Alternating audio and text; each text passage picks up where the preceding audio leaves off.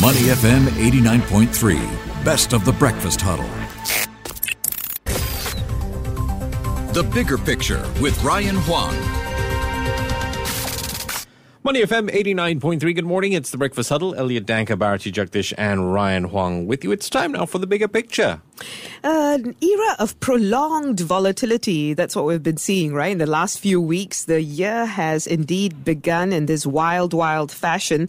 What can we expect for the rest of the year, and especially in Asia, Ryan? Yeah, it was a topsy-turvy week last week, and we had a wild ride, but we did end off Friday on a high note. Indexes on Wall Street in the green, but it's back to red again, perhaps in the move for Chinese New Year. So we have a short-term work week to look out for with holidays across the board for major markets like China and later on Hong Kong.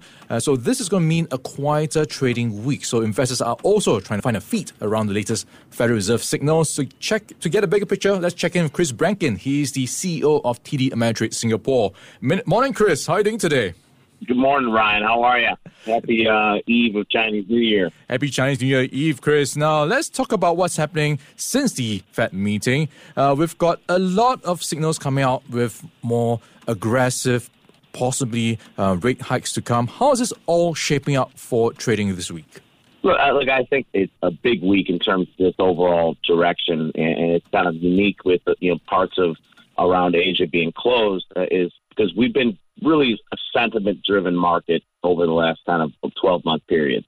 Now, as we see central banks and especially the Fed kind of tightening or ending some of their taper policies, and we saw some of the tone and the language we got from the Fed last week, is as people start to digest in terms of what's going on in terms of central bank policies around the globe, like how's that going to impact their trading strategies. So if we look out to the future a little bit, we see the Fed funds futures, kind of the probability that they're going to raise rates at that March meeting is almost kind of baked in. So we're almost at 88% is the probability right now if you look at it. Even if you look at a little bit further down, like there's about a 12% chance that they raise 50 basis points in March. So not really likely at this point. I think as the Fed is going to probably be a little bit more cautious.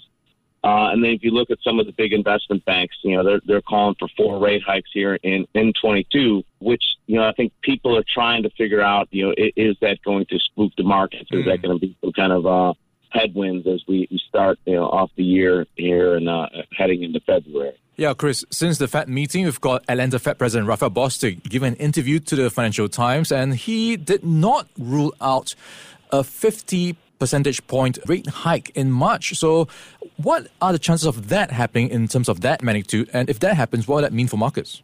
Well, so I don't think that that's going to happen. I think the Fed's always been very data dependent, and in terms of and they've always been ultra cautious. And if we look at it, I'm not in that camp that we're going to see runaway inflation that's going to cause the Fed and other central banks around the globe, the reason to give them more ammunition to raise rates at a more aggressive stance. And I say this for a particular reason. As you look at certain economists and analysts, talk about different pricing pressures, why they might raise rates. Everything is pricing in worst case scenario right now. But we have everything from global tensions, rising U.S. dollar, less accommodative central banks, sustained, long-term inflation, supply chain issues, labor shortages, COVID, et cetera, et cetera. Now, if we take COVID off the table and we start to get to a more normalized economy, I think we would have less of these supply chain issues, less of the labor shortages in the U.S.,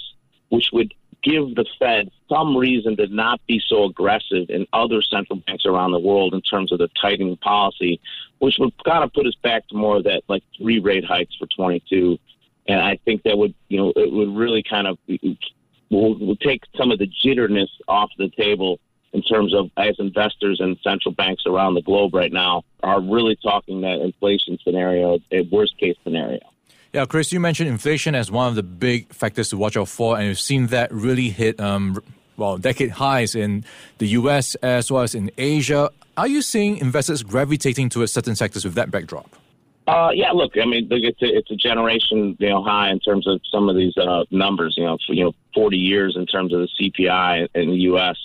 But what we have seen is especially our Asian-based customers a little bit more optimistic, I think, than our overall population lately. And we've seen them kind of move into some, we'll call the more cyclical areas of the market. And if we look at what they're moving into is, over the last kind of 4-week period, we've seen more consumer discretionary moving back into the information technology area, which has had a wild week last week. Had to have a strong stomach to trade some of that. And then also, if we're potentially heading into a rising interest rate environment, we do see some focus from our Asian customers and also our total population and overall financials.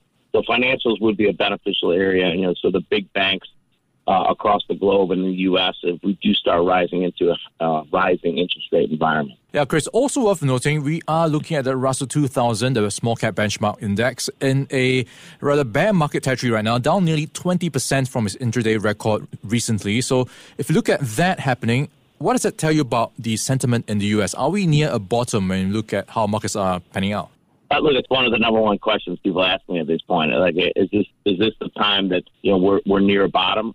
So I will tell you from what you see markets, volatility is, we'll call that fear gauge. So it was recently around that 34 level, which is pretty high. So that fear gauge kind of drives the overall uncertainty.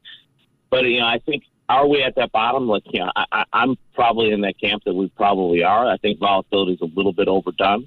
But what we see our customers here at TD Ameritrade, especially across our Singapore, is they are slowly kind of dipping their toe in the water. And over the last 12 months, when you've been buying these dips, you have been rewarded. And I think as we see our customers continue to kind of focus more towards the consumer discretionary, the information technology, the financial areas, I think that's going to be a telltale sign in terms of overall customer sentiment and customer confidence, in terms of not what's just going on in the U.S., but what's going around in the globe.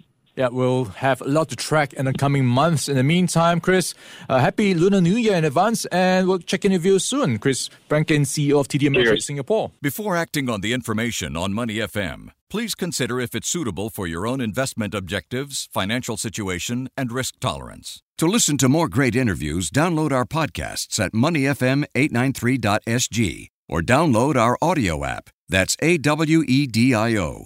Available on Google Play or the App Store.